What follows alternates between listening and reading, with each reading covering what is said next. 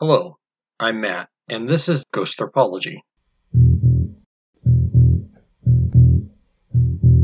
The show will feature ghost folklore, which includes both well-known stories and small personal encounters, all ultimately unverifiable, but all presented by people as true. I will tell you the story, after which I will discuss the elements of the story that I think are particularly interesting.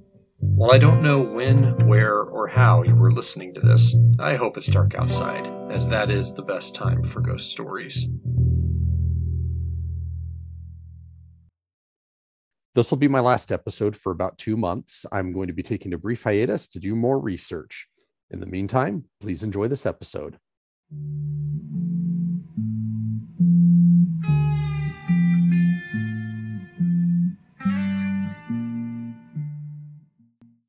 So in this episode, I have the good fortune to be talking with Laura Fees, who is the executive officer for the USS Hornet Museum. The USS Hornet is an aircraft carrier turned into a museum that is in the San Francisco Bay Area. Visitors are welcome throughout the year, and they do, in fact, have ghost tours because the aircraft carrier is reputed to be haunted. To start this off, what is your role on the Hornet? What does an executive officer at a museum do? Yeah, so executive officer is kind of a unique title for museums. It's much more prevalent in the military world, but essentially what the executive officer does here at the USS Hornet Museum is I'm second in command to the CEO. So officially, I have underneath me multiple departments, kind of all the operations departments, quote unquote, including education programs. Actually, our haunted tours are under my purview officially, under one of my directors. Our membership programs, our artifacts and exhibits care, things like that, and many more things. And how did you get into this line of work? So I had an undergraduate degree in art history. And while in Davis, that's where I did my undergraduate work, I was told I could either go into museums or modern galleries with art history degree. I'm like, well, I really like history and not a huge fan of modern art. So here I go into museums. And they're like, okay, well, you'll need a master's degree. So I found a master's program at San Francisco State University and specialized in collections care, so artifact care, and then joined up on Hornet. So you went from an Aggie to a Gator. I know it's my alma mater is still with Davis, but what can you do? I got my bachelor's degree at UC Santa Cruz and my master's at UC Santa Barbara, and people say, "Oh, you're a gaucho." No, I'm a slug. The undergraduate's where it's at. That's right. It's where you spend your formative years. So how did you become the executive officer at the Hornet? Essentially, it's a very organic, just rising through the ranks. When I actually started at the Hornet Museum, I started as a docent, which is a volunteer position, essentially a tour guide throughout the whole ship. And I was doing that in my gap year between undergraduate and graduate school. And then I started graduate school for museum studies. And not to brag, but the docents bragged for me and actually landed me my first job at the Hornet, which was as collections manager part-time. And since then, I've worn numerous hats as the needs of the museum have evolved and grown. I've always had some feelers in the exhibits and artifact care, but have also helped out with the overnight program, education programs. I still do the graphic design work, most of it to this day. And in that work, I learned all the different departments, or most of them, which kind of gave me an advantage of continuing to rise through those ranks and helping manage all of them because I've known most of them all. I can relate to that. I was a generalist in my own training and career, and it helped me along. And despite the fact that I always thought it would hold me back. So glad to know that that's not the rarity. That seems to be the norm based on the conversations I've been having with people. Medium-sized museums like the Hornet, it's really nice because you aren't pigeonholed into one particular subset of life. You're not just like the tapestries person or whatever. You get to work on numerous projects and different sort of things, which again, built in my internal resume there. So it was good. Out of curiosity, what does the artifacts program at the museum do? Yeah, so the Hornet Museum has approximately, I would say at this point, 25,000 artifacts, and they're all stored on site. So as per traditional museums, we care for those artifacts in perpetuity, but that takes maintenance. A lot of it's just continuous inventory, making sure those artifacts are right where you expect them to be. That's part of the job, but it's also moving the artifacts when it comes to building exhibits. You see what artifacts are in your collection. You could build narratives for exhibits based off what you have in your collection. You can use your collection in part and then source out other artifacts from other nonprofits. Like right now we have an exhibit on display that we're borrowing from the Rosie the Riveter Museum. That's an NPS site. So it's continuous work. It's a lot of fun. My particular joy is in the exhibits because you get to craft narratives and tell stories with the objects themselves, which is cool. Excellent. And how long have you worked on the Hornet? I have been there since 2012. So we are going into my 10th official year, 2011. So 11 years. Well, that seems like a fairly quick rising through the ranks at a place like that. It has been, but it's been fun. So excellent. So let's talk a little bit about the Hornet itself. My understanding is that it was built in 1943, but launched in 1944. Is that correct? That's correct. My docent's going to come out with this, but yes, USS Hornet was one of 24 ships built on the Essex class model. We're an Essex class carrier, and we were built specifically to fight in the war of the Essex class. And Hornet was built in 13 months, and her keel was laid in 1942, and she was launched in 1943. So was she not put into service until 1944, or where does that 1944 date come from? She was commissioned in 43, mm-hmm. and then she did fight in World War II up through 1945. So she fought for 16 months straight. Mm-hmm. So that encompasses a good part of 44 and 45 right in there. I was just curious because I know from the website I saw constructed in 1943, but put into use in 1944. And so I was curious as to why there was a delay there. That's probably her official launch date. So there's a commissioning, and then there's an actual okay, now you're for reals in battle. So the 16 months did encapsulate that 1944 to 1945 part of the war. She still fought in 59 battles in World War II, so had a good run. The list of battles, as I recall, is on the website. It is quite interesting. I would recommend anybody who's listening to go take a look. Even the first 2 years of the ship's history is quite fascinating. I would say the first 2 years were our most exciting parts of our career. Well, there's a second part too. That was very exciting. But 1944, World War II, that was when we did our active combat. Obviously, the Hornet was active during World War II. I did see references in various sources to it being active up through the Vietnam War. Was it active in conflict through all of that, or did it serve other purposes? No, it served other purposes. So essentially, most of the 50s were on world cruises, which is pretty much as non-combative as the word sounds. It's showing off the American muscle around the world. So we did a few cruises through Europe and other places in the Pacific Theater. And we didn't do a lot of fighting. I think we pretty much skipped the Korean War altogether. Then Vietnam War, we did fight in that. We served as anti-submarine warfare as well as search and rescue. Mm-hmm. We were not equipped to fire the big planes anymore. Our catapults couldn't handle the 1960s modern aircraft. So we were relegated to the anti-submarine aircraft as well as helicopters. Was there much submarine use in Vietnam? Enough that several carriers were designated anti-submarine warfare. The Soviets were around. Sure. Yeah, that makes sense. I always think of Vietnam as being largely a guerrilla war. So I don't think of submarines, but that makes sense. It was kind of that Cold War. You're in the Pacific Ocean, so you're going to meet some Soviets. Yeah. During World War II, was the Hornet in the Pacific or the Atlantic theater? Exclusively the Pacific theater. Okay, which, if I recall correctly, most aircraft carriers were. Yes, I believe all of America's aircraft carriers were in the Pacific theater. So, because aircraft carriers' job is, of course, to be a floating airport. So the Pacific theater being very large and our enemies super far away, we need that kind of middle ground point from which to launch aircraft. That makes a lot of sense. When you can launch from England and then later on from France, you don't really need an aircraft carrier. Yeah, we had a lot of solid allies there in Europe. So that wasn't a huge concern of ours of where we could put a landing strip. So is there anything that makes the Hornet stand out from other aircraft carrier? I mean, obviously you're going to have a lot of affection for it, but is there anything that to an outside observer, they would look at and say, oh, this is really unusual about the Hornet as opposed to other Essex class carriers? So one of the outstanding moments in Hornet's career was not just World War II, but then at the very end of her career, we had 1969 when Hornet was the recovery vessel for the Apollos 11 and 12, which of course were the first and second lunar landings. That was pretty spectacular. To be chosen for both was a great honor. I would also say, as a museum, the Hornet Museum prides itself in being very authentic. Our display mission was how it would have looked if the sailors were just about to leave. We're trying to kind of turn that more into how it would have looked with the sailors still actively there, using various interactive technologies, which is kind of a fun evolution in our exhibition philosophy. But so other carrier museums, they're all excellent. Well, there's 5 in the United States, 5 aircraft carrier museums.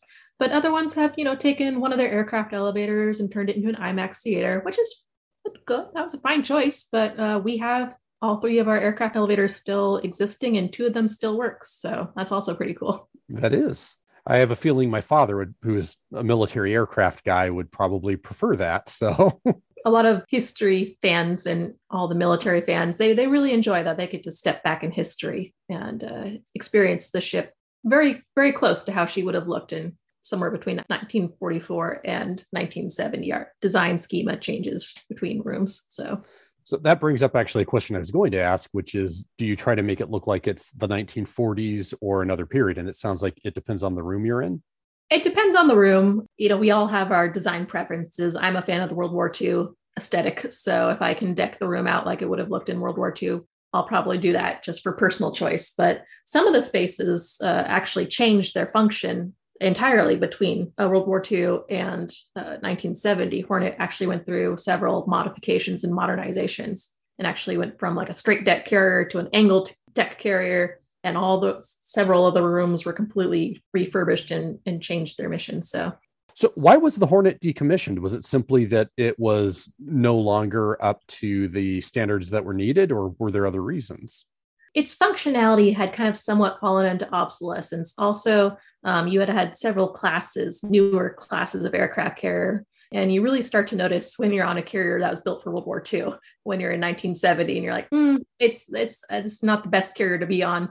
It functioned just fine. It's not like it got damaged or anything like that. It was just, it couldn't do what the Navy needed it to do anymore. Being an aircraft carrier that can only launch helicopters was only so useful for so long. Who operates the Hornet as a museum, and what is its mission as a museum? Hornet is actually, as virtually all historic ships, is actually on loan to us from the Navy. It's still an active loan. They actually come annually to do a Navy inspection to make sure that we are taking care of their giant ship for them. But it is managed by the Aircraft Carrier Hornet Foundation, which is the fancy name that does business as the USS Hornet Museum. We are a 501c3 foundation. It's a nonprofit, like most museums. And our mission is fairly simple. It's that our mission is to utilize USS Hornet and the collections, exhibits, and educational programming to promote awareness and understanding of history, science, technology, and service. We still honor its military background, but really in her retirement, we are using Hornet as an educational platform, which is very fun when you have a piece of technology that represents World War II to 1970, which in itself is an extraordinary period of technological innovations. But both periods are, especially World War II tech, is very rudimentary, I would say, in comparison to the tech that we have now. But it's such an awesome, tangible place for kids to come and learn about the basics of STEM theory. And then they can apply it towards present and future tech. But here on Hornet, it's just a great place to get started on that kind of STEM information. It's interesting that it seems to span the period from when the notion that you might use rockets to get to space was considered, just something that some nutty people in California and Germany seem to think to, hey, we're going to go pick up the astronauts that just came back from the moon. Absolutely. One of a notable piece of technology on Hornet is a dead reckoning tracer, which is an analog computer from World War II. And it's, fairly big. I'm trying to think of a modern equivalent, maybe the size of an armchair. And it is an analog computer that's a GPS without the S, but it's all gears and you have to input longitude and latitude. But this was representative of the pinnacle of technology during World War II. Like that was the secret we have to keep from all our probably Axis and allies. And nowadays, of course, it's all GPS, actually includes satellites, but That's part of Hornet's career that's kind of fun too, because Hornet doesn't have crawl spaces. So each time a new piece of technology was introduced to the ship, we basically had to staple it onto the ceiling. So there's some areas where the headspace is kind of like, because there's like new cabling down there, and they weren't expecting when that during World War II to have to worry about guidance computers. So it makes me think of a tour my wife and I did of a submarine that's been turned into a museum in Portland.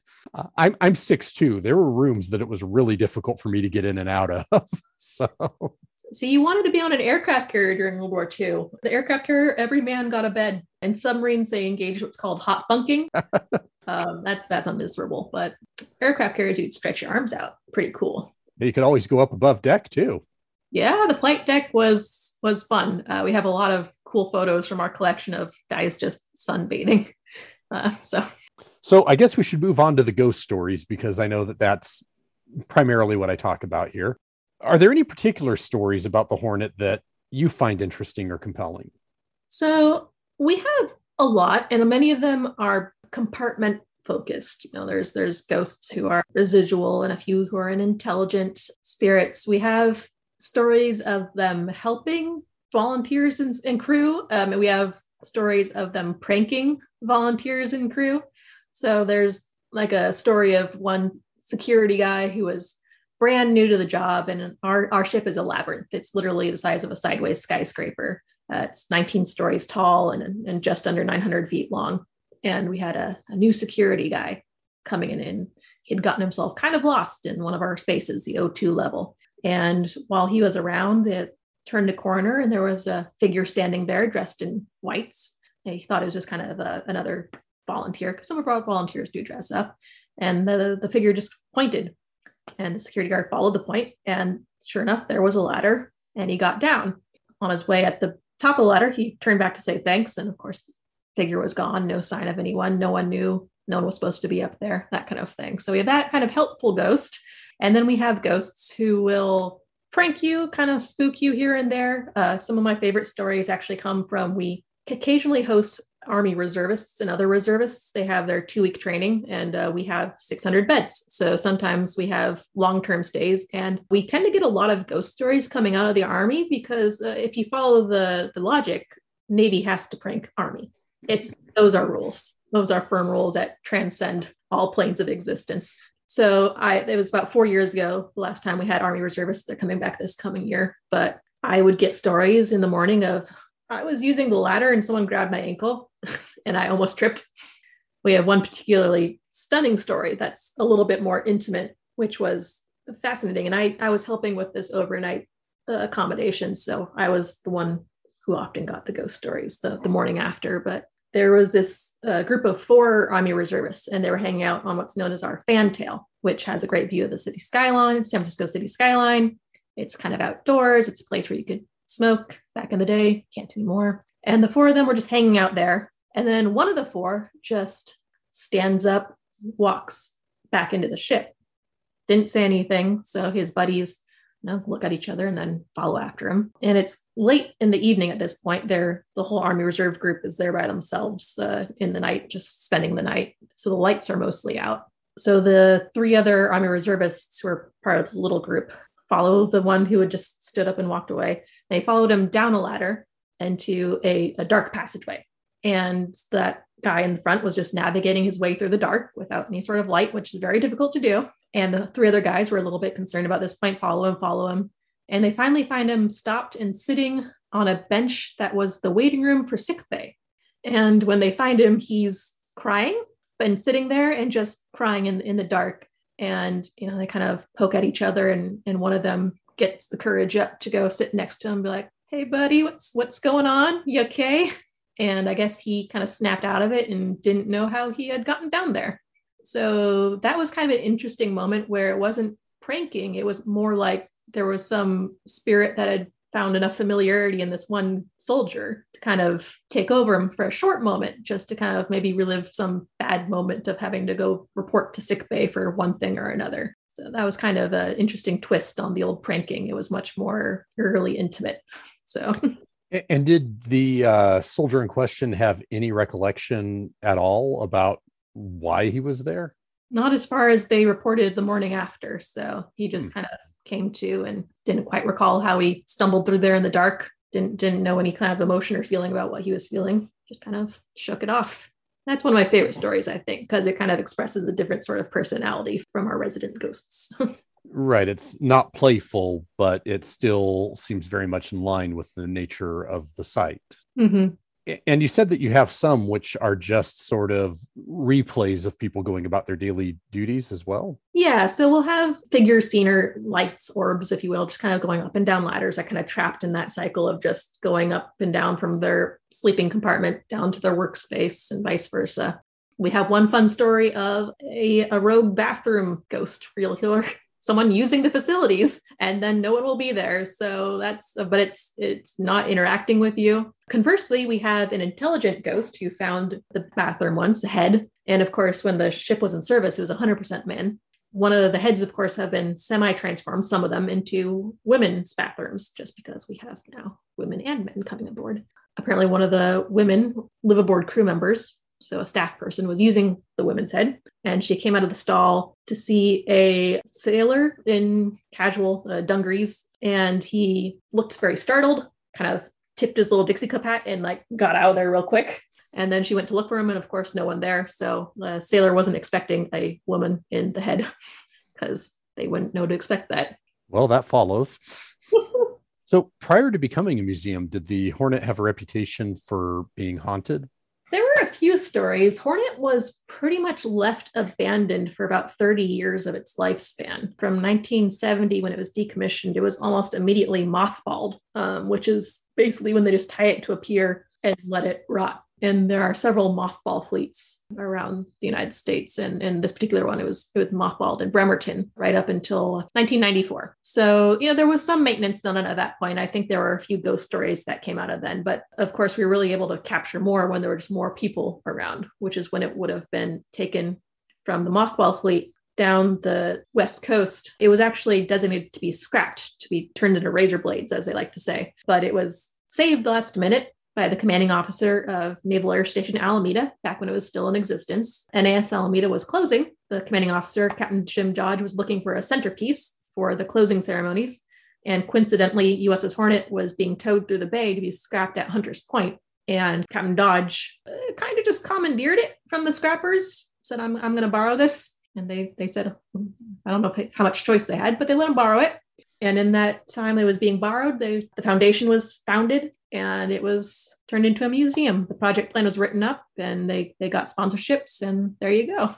We had to repay the scrappers back. They didn't lose out on any money. But during that initial restoration period is, I think, when our ghost stories kind of took off. So while the ship was being restored for use as a museum, that's when a lot of the stories seem to take off? Yeah, it's where the stories mostly start. We have vague recollection. There's kind of echoes of ghost stories from before then, but nothing tangible that I can recall. But we have the real firm ghost stories start during that restoration period. So there's one where, we have two volunteers who are painting and scraping in one of our rooms, the anchor room, and they're on a very small catwalk and they feel like they're being watched. So they turn around. One of them turns around and he sees a sailor on the catwalk across the way, and he's, just a dark shape rather, but two darker spots where the eyes should be.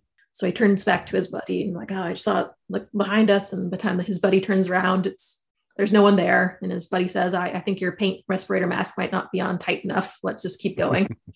So they're painting and scraping, and he feels like he's being watched again. And he nudges his buddy this time. He's thinking ahead, and they turn, and now there's two shadowy figures on the catwalk across the way, two dark spots where the eyes should be. And they watch as the shadowy figures straighten up and walk and go through the walls into a sleeping compartment. And the place where they went through the walls was where an original door would have been in 1944.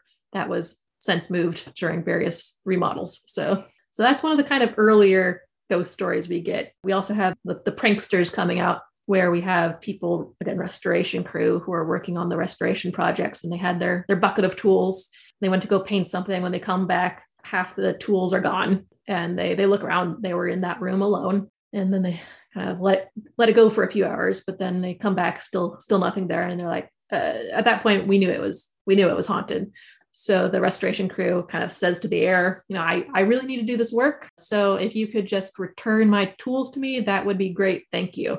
They let the bucket alone for about a minute or two, come back, and the tools are back in their place. So out of curiosity, were the stories that you found during reconstruction of the ship, or even prior to that, in any way really different than those that started to appear when it became a museum?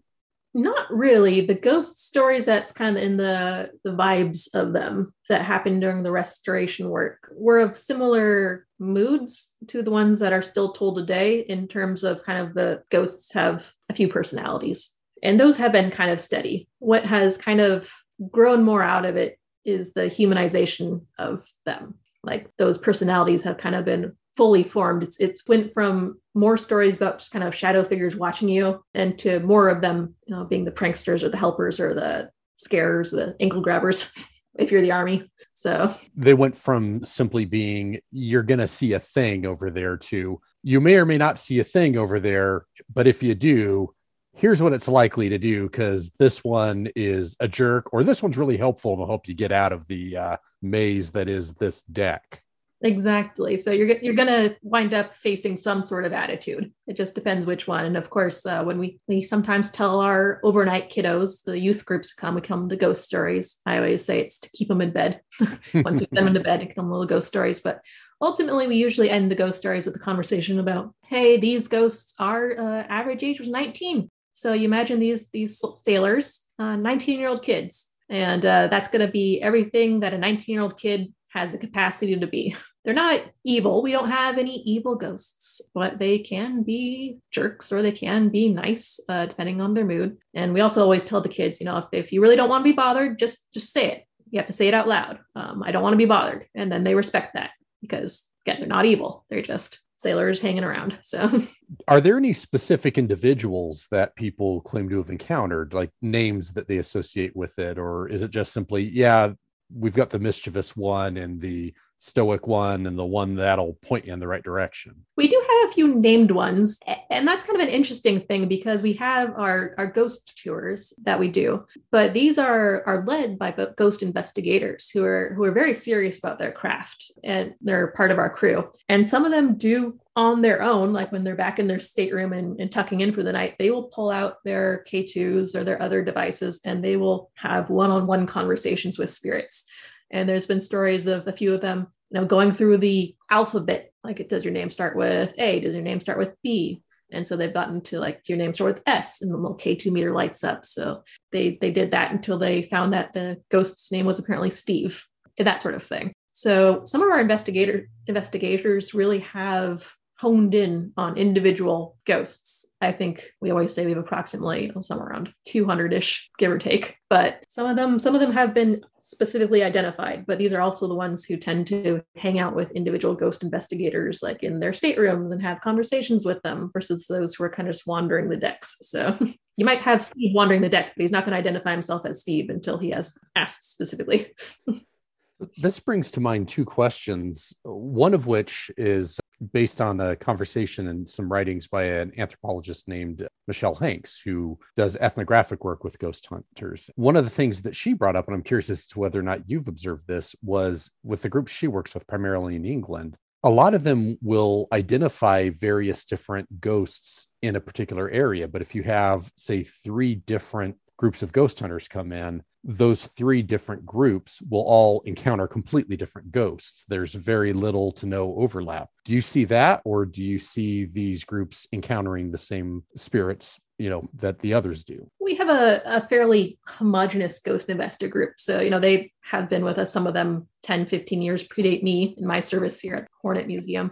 So the legends kind of move from one ghost investigator to another. So usually, it stops being, I'm going to go through the whole alphabet, and just turns into, are you Steve? And the light will blink on. I'm like, I've got Steve. We know Steve. So it's kind of, once one's been identified, that's his name. That's who he is. We also have theoretically a lot of ghosts. So we have a lot of people who have been identified. We have, for example, and a few are more visitors, but still often visit. Like, we have a story about Jocko Clark, who was an admiral, And he's not a permanent residence, but we've had investigators and people who are on the tours encounter him in the Admiral's Import cabin because he was there during World War II.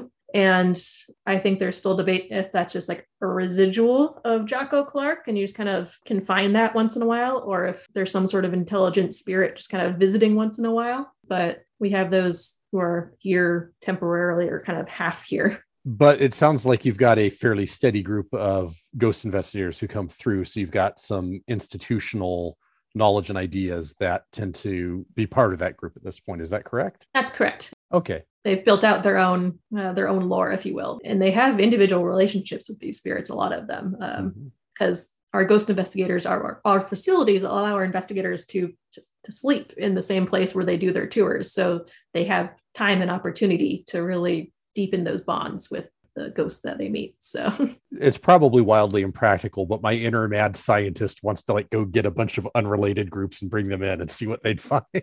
That's the sort of person I am. Oh, that'd be kind of an interesting experiment. I like it.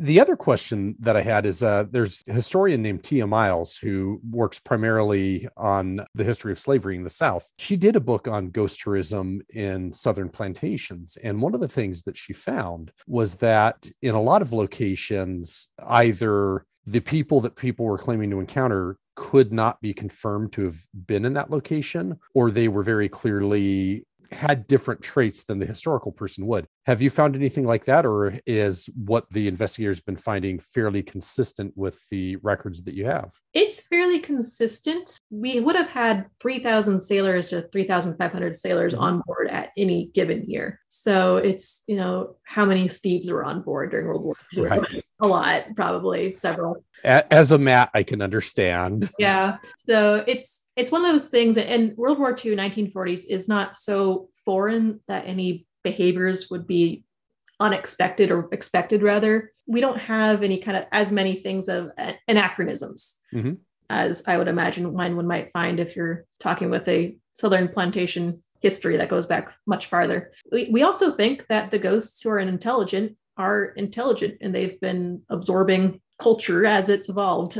We have things like we found out they like Westerns. They like it when we put Westerns on.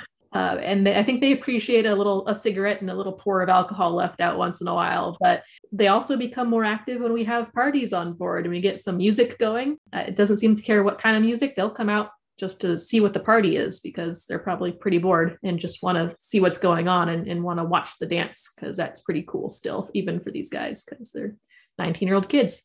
So you made a comment about a pour of alcohol and a cigarette. Do people actually leave that out?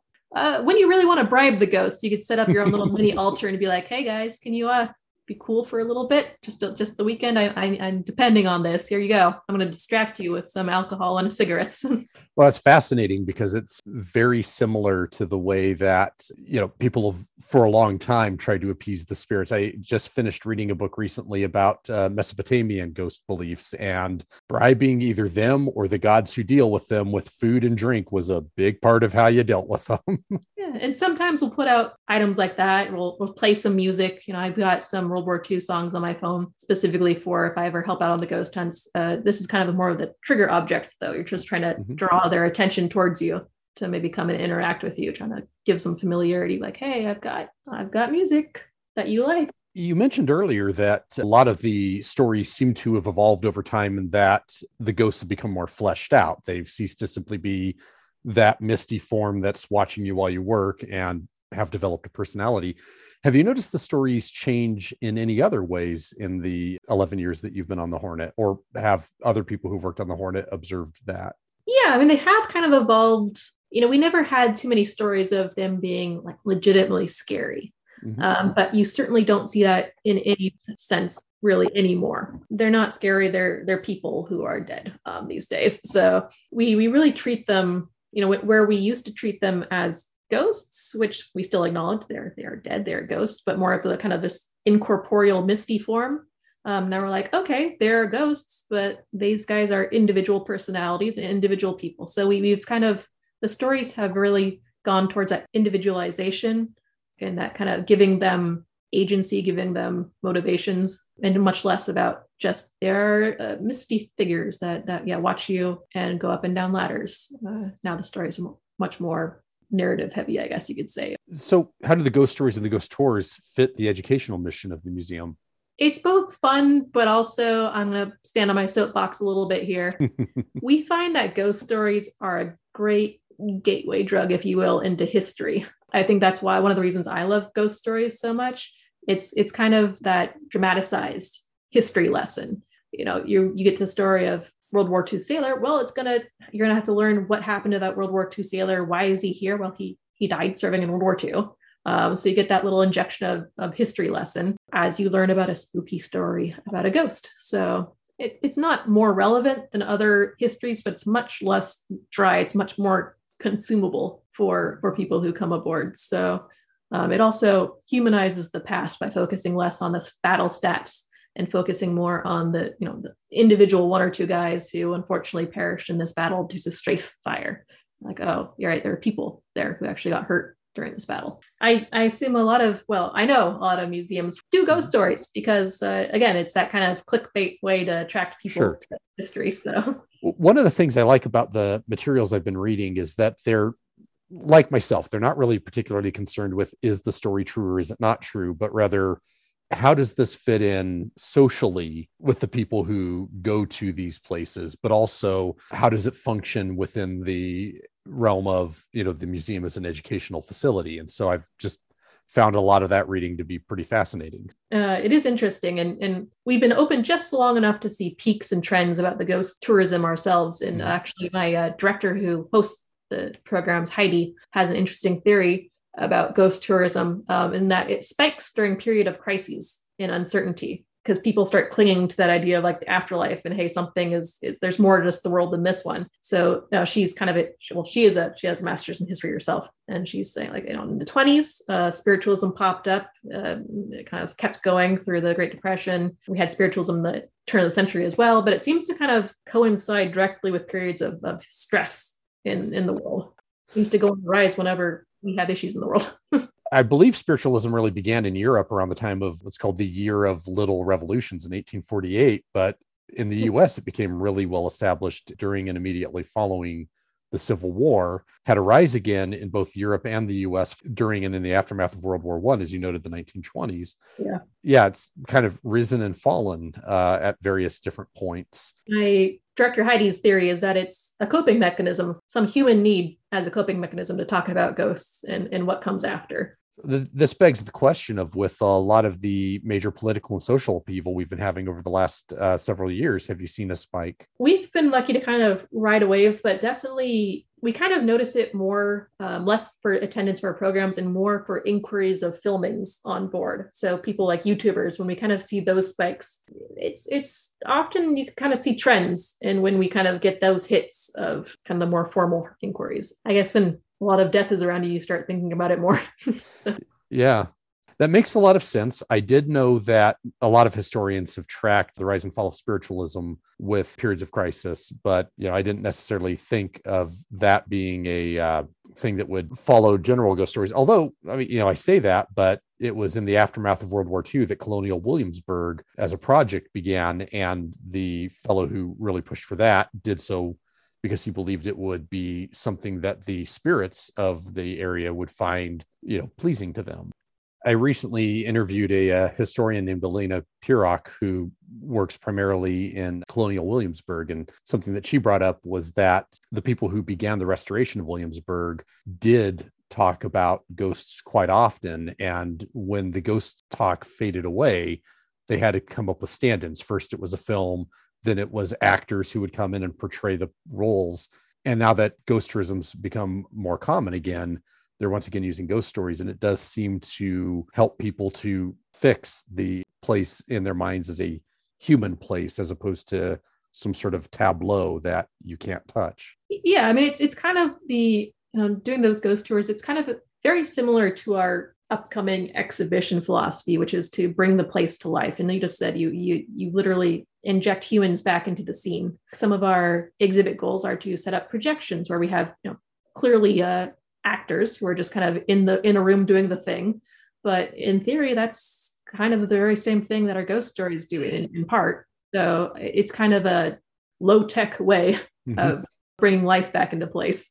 Do you feel that the addition of ghost tourism has been beneficial to the museum in carrying out that educational mission? Or I could see ways that it could potentially undermine it, because there's ways now to know the past that have nothing to do with studying history or studying the artifacts of history. And I can see how that might undermine a educational mission, but at the same time, it could flesh out the people and give you a better understanding of what life might have actually been like, rather than it being this sterile thing that you can look but don't touch with. Do you think that the addition of ghosts has been more beneficial, or? I think it's dual faceted. I mean, obviously talking about ghosts and how hard you say that you really believe in ghosts, that kind of is semi-contradictory from that scientific mindset.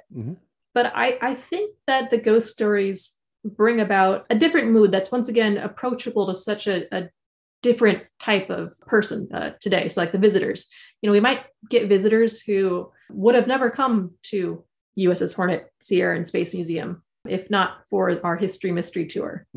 But once they do that history mystery tour, they find out that the history itself is actually interesting beyond just the spooky ghosts that inhabit the past.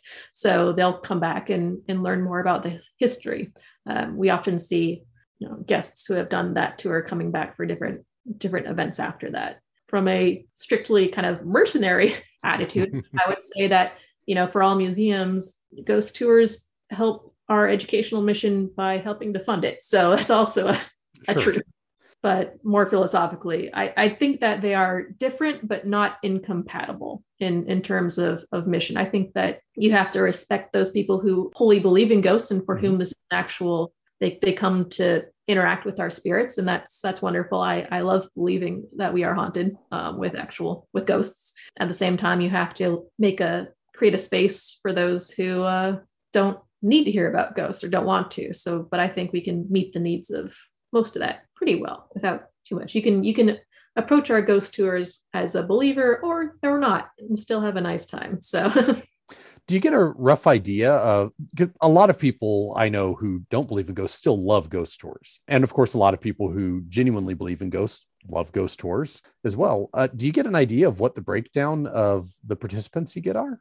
We don't really do stats on, who raise your hand if you're a believer, but I would say it's probably, roughly 50-50. 50 definitely believe and 50 are just there for a good time. Because like you just said, even people who don't believe in ghosts, there is something inescapably entertaining about ghost stories. Yes. It makes me think also about, again, Michelle Hank's ethnography of ghost tourism. And one thing she observed, I'm curious as to whether or not you've seen anything like this, is there are people who will go to some of these events because they're not sure if they believe, and they're hoping that they'll see something that'll prove one way or another to them. Do you see any of that? We do see that. I mean, we have stories of people who come aboard, quote unquote, as skeptics and see something. What we always tell people on ghost tours when they come is, if you don't want to see anything, like you're just like, ghosts don't exist, I literally don't believe in ghosts, you're not going to see anything, most likely. Because, anything that you do seek, I'm sure your mind can spin it off with some scientific explanation one way or another. Then we have those who are kind of on the fence. We're like, well, I'm not sure if I believe, like you just said, but I'm willing to give a ghost tour a shot, and they will find something like a swinging chain closing off another area, or hearing footsteps, or, the K2 meter goes off. I've been on ghost tours where the K2 meter or the flashlights, we have flashlight, we do the thing where you turn the flashlight just barely so it turns it off. Right. So that if it heats up and then cools down, and again, you have to take a mag light, one of the twisty ones. Yeah. And you have to twist it so it's just not connected, but it's very simple, just like a tap, and the light flashes on. Right. And I'll admit, I've been on ghost tours where that flashlight is having a conversation with you. Like, it's not just you making things up. It is answering yes or no questions and turning on and off in appropriate times to be actually having a conversation. So there was one time I was shadowing a ghost investigation team, and they were in the Admiral's in-port cabin, which, if we had an admiral on board, that's where he would go while the ship was at port. And we had the flashlight on the big table, the big conference room table, and it went on and then off. And we had a conversation with the spirit in the room and found out it was probably likely a nervous young aide, if you will. No one important. And he seemed even nervous to come into the room while there was people at the conference room table, because he was not, you're not supposed to come in if they're having a meeting. You're just probably there to serve the coffee or take care of things like that. Some supply corps guy. But and that was fun. He kind of identified himself. We moved the flashlight closer to the doorway, and the flashlight was much more animated when we took it away from the table. So it's good. You can have a lot of neat interactions that way. And those kind of moments are when you hear the soft gasps from the crowd and the kind of little murmurs of like, did you see that? Like, oh my God, that kind of thing. So, and from what you just said, it sounds like you've had some experiences yourself on the ship. I have nothing extraordinary. And I put that down to the fact that when I first joined on the Hornet, of course, told I was haunted, but also told that if you speak aloud, they will respect that. So on my first year there, I said that you can hang around me, don't care, but if you scare me, I'm not about that. So I've never been scared, but I have heard footsteps in the passageway while I'm working up in the all but abandoned O2 level. We have some artifact storage up there, and of course, you're working on artifact inventory, and then hear the footsteps going down the hallway, and no one's there, and hear occasional murmurings and whatnot, and see the flashlights turning on and off and the K2 meters going on and off when there's no real reason they should be going on and off. So otherwise, I've got to imagine that being a ghost on the ship you were stationed on has got to be a bit like if I die and come back and haunt my old office building. It just sounds horribly boring. Well, yes and no. The ship was a city at sea. Mm-hmm. So in World War II, for example, these young fellas were on this ship for 16 months straight. Like, it was their home. It was their place of comfort, the place they were defending. So, and they had such kind of those bonds of camaraderie. If there were any place where one's soul would be imprinted upon the place you were living, it would probably be a military place, and a ship especially, because that's where you lived, that's where you slept, that's where you work. You could not escape the ship. That's where you did everything. So, well, and you've got a bunch of 18 to 20-year-olds. I guess it's sort of like the haunted college. Yes, it always changes people's perspectives when you kind of explain the demographics of the ghosts we're working with primarily. Out of curiosity, have you had anybody who was stationed on the Hornet during the time that it was in use come visit while you've been at the museum? We have. Of course, there is a unfortunately dwindling population of those who served during World War II. But we have had them. Right now, I think our oldest docents who served on the ship are from the Korean War or era. We have a few who were aboard during the Apollo recovery. But like 10 years ago, they had a small handful that were from World War II. We have a collection of oral histories that preserve as many of their memories as we were able to capture before they passed. When you have docents who served on the aircraft carrier, is that part of the mission of the museum to collect oral histories and things of that sort? Definitely. Well, these guys are themselves primary resources. Mm-hmm. I mean, they've literally lived and served on this ship. So their stories are essential to our mission in capturing them. So part of our collection are those oral histories, and it's a digital native collection. But like any sort of native group or whatnot, they live. That's their history. That's their story, which is also interesting, having a museum where you have active participants of that space actually being able to tell their own stories in real time. It's kind of a neat thing we're able to have. My primary work is as an archaeologist, and on occasion I will get to work on a site where the grandchildren of the people who lived there can come and tell me about their grandparents, which is always fantastic. But I can imagine that it's got to be much better to actually talk directly with the person. Oh, it's amazing. Like, we have docents who can be like, let me show you where I slept when I worked here. So they'll take you to their exact bunk. They'll open up the locker, be like, that's my name right there. That's my little graffiti right there. I did that. And you're imagining these guys as 19, 20, 24-year-old pilots maybe, and actually living on this ship in that bed. One of the things that I found myself really curious about as I was thinking about this ship is, are you familiar with the concept of legend tripping? No, but I'm interested. I can assure you, you've heard of this. You may just not have heard the term. Okay. But it's when people, usually teenagers, but I've been known to do it, and I'm in, the second half of my 40s. They go to a place that's allegedly haunted mm-hmm. in order to see what they can see. Ah. And very often it's a way for people to kind of write themselves into the legend, interact with the legend. But in order to do that, the place has to be publicly accessible, sometimes not necessarily legally publicly accessible, but a place you can get to. And that seems to have a pretty big impact on the way that folklore develops. On the other hand, you've got something where you really have near complete control over how people get on and off. So that would seem to prohibit. Yes. One of the nice things about being a warship is you have defensive mechanisms. So yeah, I mean, the only access points onto our ship are our 3 brows, our gangways, and we lock those up at night. So, I mean, while there's always a risk of a break-in, you could drill out the lock, I suppose. We're not as much of a risk of rogue teenage band shatters window to enter premises. Like, we're floating on the water, 3 of the access points. Otherwise, I guess you just have to do a ghost tour like anyone else. We have had YouTubers come on and do kind of private ghost investigations. Mm-hmm. So, if you want to film yourself, you could have the run of the ship at night, as you and 1 security, because that's the rules. You have to have 1 security guard, but you can have your own individual experience if you want to, but it has to be legitimate, and we'll know about it. What I'm wondering is, do you think that may influence some of the types of stories that do get told about the Hornet? I mean, it seems like you might get less fantastic or frightening stories simply because, you don't have a bunch of teenagers going out for a thrill at night. That's true. Yeah. There's no teenagers getting spooked off a bridge or whatnot here on the Hornet. It's all natural. But we do get actually some interesting crew stories, because of course they're here most of all. I would say we have the grumpiest of our ghosts, who's not quite evil, but bridging on it, just because he's really nasty. It sounds like my kind of ghost. The older I get, the grumpier I am. Well, we have this one room. It's called Junior Officer's Berthing, and it's about 26 bunk beds in a room. It's where the lowliest of officers would have been, probably pilots. And we have Bunk 11, the Bunk 11 ghost. He has no name. He is the Bunk 11 ghost. Junior Officer's Berthing is where our overnight crew, our staffing, sleeps at night, because it's nicer beds. And anything on Bunk 11 is thrown off by the next morning. Bunk 11 ghost is very, very possessive over that Bunk 11. So we have stories of people waking up at 2 a.m. to their alarm clock being shattered against the side of the wall because they put it on Bunk 11. If you attempt to sleep on Bunk 11, you will have the sensation maybe of someone just lying on top of you. If he can't kick you out, he's just going to go ahead and lie straight on top of you, because that's still his bed. So you'll feel just that pressure of unknown weight upon you.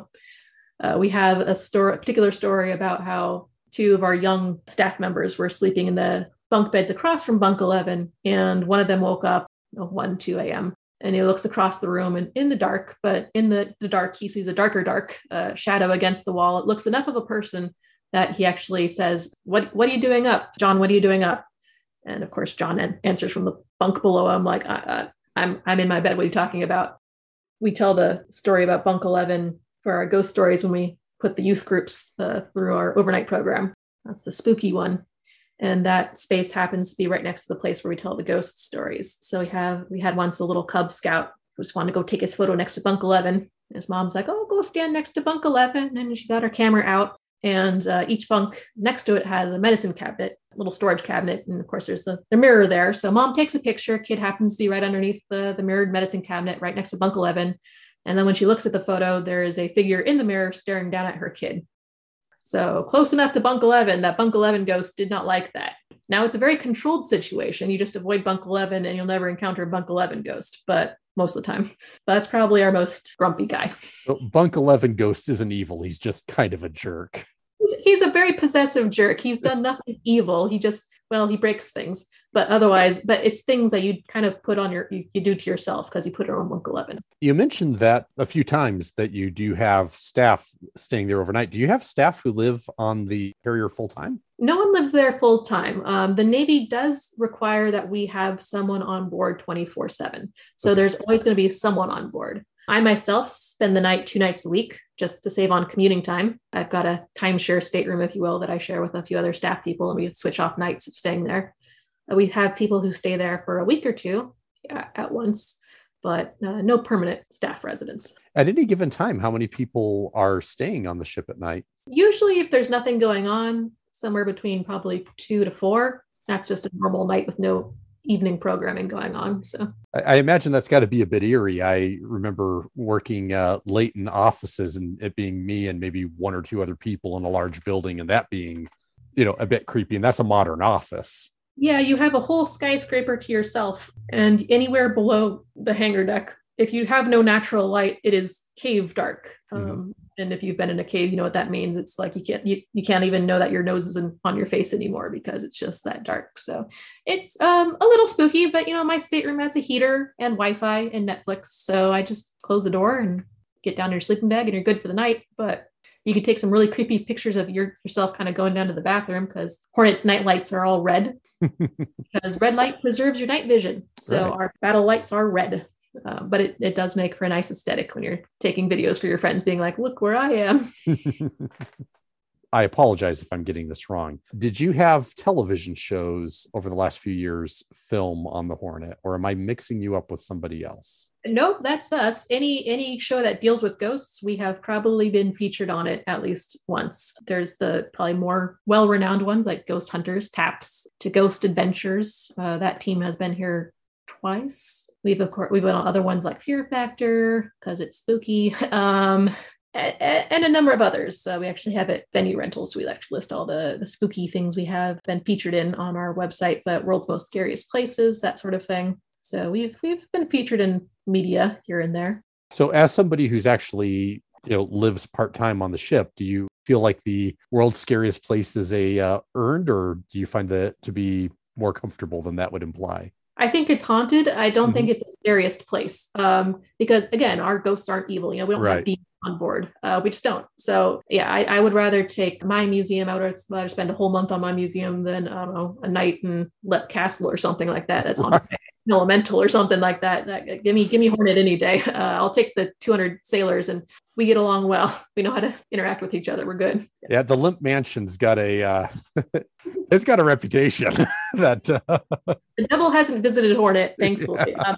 Actually, interestingly, we do have some interesting myths that have evolved out of Hornets, the goodness of Hornets ghosts, if you will. We have stories where if we do too many investigations back to back to back, sometimes momentarily we'll get a little blip of something not good. The theory is that ghost investigators, if they are a little too into it and aren't doing it right, they can bring things with them. Our theory is that our Hornet ghosts, if they see something bad coming in, they'll take care of it.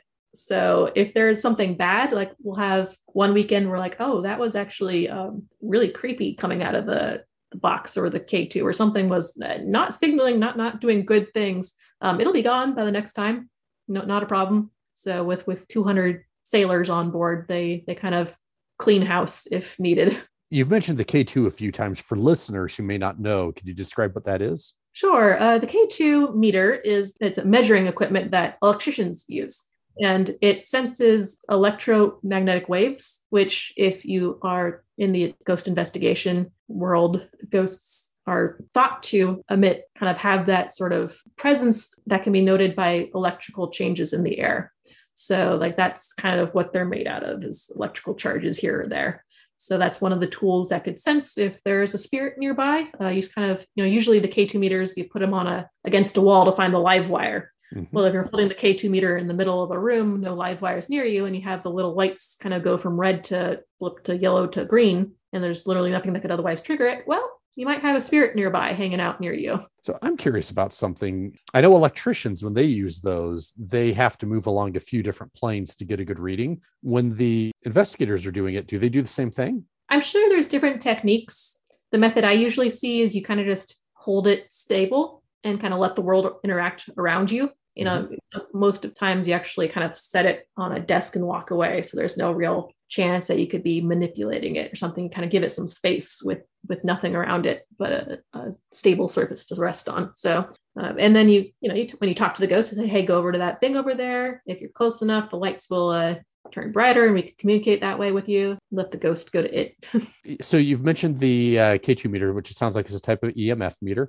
Mm-hmm. What are other tools that you've seen used? Flashlights are a good old standard. Those mag lights, the twisty tops, are the ones that work best. Our ghost investigation team uses a good amount of the tech that you see on most of the ghost shows. If you're a fan of the ghost shows, we try to kind of emulate that, or at least test out that theory. We have spirit boxes, had an obelisk, which these are the kind of things that, not the obelisk per se, but spirit boxes are the kind that jump really quickly through radio channels. And the theory is that ghosts can snag words in the radio channels and speak to you through the box. It's not my favorite because it's very noisy, but it's one of the tools that are in our arsenal. But yeah, pretty much if you're, a fan of the Ghost Adventure show or the Ghost Hunters show, we try to test out those tools that they say detects ghosts. We always fall back though on people's senses. So that is the best tool we encourage. Use your listen, look, feel how you feel. If you feel kind of that creepy feeling of being watched or touched, then definitely let us know if you're in that tour group, because sometimes they'll just go up and tug on a girl's ponytail. Because as established, some of the ghosts are jerks. Some of them are jerks, and some of them get excited when they see a girl. Well, you've been out at sea for 18 months. It's true. Girls often get some attention on the ghost tours. Hornet ghosts are a fun bunch of guys. It seems like you've got a very definite affection for the place and for the local ghosts. They grow on you. Once you learn that they're cool. It's not the worst place to hang out in the dark. It still definitely gets creepy. Like I'm not probably going to be going spelunking on the ship at night by myself with just a flashlight, because there's still that spooky vibe, but it's not a dark place per se. I've gotten that spooky vibe looking at historic cabins in the daylight. So yeah, I understand. And going through sick bay in the middle of the night with nothing but your flashlight, and you're like, haunted hospital. Okay. One other question. You'd mentioned that the executive officer is an unusual term in museums, but because this is a naval museum, you have it. Because the ship is still technically owned by the Navy, do you structure a lot of what you do based on the Navy? And is that a requirement of the Navy? It's not at all a requirement. Honestly, I don't think they care too much so long as we're not sinking the ship underneath us. We have the kind of interesting balance here of honoring the military history while also acknowledging that to the general public, it has an element of role play to it. Mm-hmm. There's some lines you don't cross. Some things are sacrosanct, but some things like titles and insignias, and we're introducing shirts coming up pretty soon with all our volunteer divisions. We have 6 to 8 volunteer divisions, and each one's going to get a little insignia that's based on traditional Navy divisions insignia. And it's kind of towing that line of knowing when you can be playful and knowing when this is a serious kind of matter that should be treated with the respect of the military that sacrifice has put upon it. So, and how many permanent staff do you have? Yeah, so we had a few more pre-COVID, but currently we have about 30, about 14 full-time and 15 part-time. Mm-hmm. We also have a crew of on-call staff who help populate our educational programming and things like our ghost tours. They're not on the permanent payroll, but they come when they're needed. And then we have probably, again, we had more pre-COVID volunteers, but we currently have probably around 200 volunteers serving in many different specific divisions of work that they do for us. That's a respectable size. Yeah, we're solidly a middle-sized museum in a big museum body. When the aircraft carrier was operational as a naval vessel, what was the average crew complement? 3,500. It depended on the year. That is huge. Yes, well, modern carriers, super carriers before the last class went up to about 6,000 people on a single carrier. But yeah, 3,000 guys on our ship for 16 months straight, city at sea. I'm beginning to understand why my father joined the Army and not the Navy. He's a lot like me, and the idea of being on a floating building that you can't get away from with that many people, I think would have driven both of us a bit nuts. But the Navy had very good food in its defense. Also, any excuse to make a cake is what I've been learning. So a lot of cake was involved. Are you disparaging the proud Army MREs? I have seen them up close in person, and yes, I am. I've eaten them. I don't think anybody's particularly a big fan of them. Navy got, I was going to say fresh food, but that would be a lie. They got food that wasn't coming out of a packet, mostly. Oh, I guess one thing I forgot, not to keep on going, but yeah. Hornet's nickname, the Gray Ghost. Oh. It's not really, Hornet herself is haunted, but it is a fun story I like to tell. So Hornet, it was not the first Hornet to serve in World War II. Hornet CV-8, which was the 8th aircraft carrier America built, was the first Hornet to serve in World War II. She served in the first half of the war. CV-8 did things like the historic Doolittle raid and other major battles, but she was sunk in 1942 in the Battle of Coral Seas. Now, when she was sunk, our Hornet was being built. Literally, her keel had just been laid. And she was originally to be called the USS Kearsarge. But when that Hornet sank, our Hornet inherited the title, as is Navy tradition. So Hornet was built as USS Hornet, CV-12, the 12th carrier America has built, and launched. And when she came back fighting into the Pacific Theater, named the Hornet, as the legend goes, the Imperial Japanese Navy looked across, saw a ship called Hornet, and thus we were given our name, the Gray Ghost, because we were the ghost of the previous Hornet coming back to fight again in the war. And it's a fun nickname to be able to have. So that's a very good nickname for really anything that's gray, but I think a naval ship is especially good. We are gray. We were still gray. It's been our color. So, well, thank you very much for your time. I really appreciate you taking the time to talk. No problem. Happy to join in. It's a fun subject matter. Thank you for giving me the opportunity. Have a good evening. Thank you. You as well.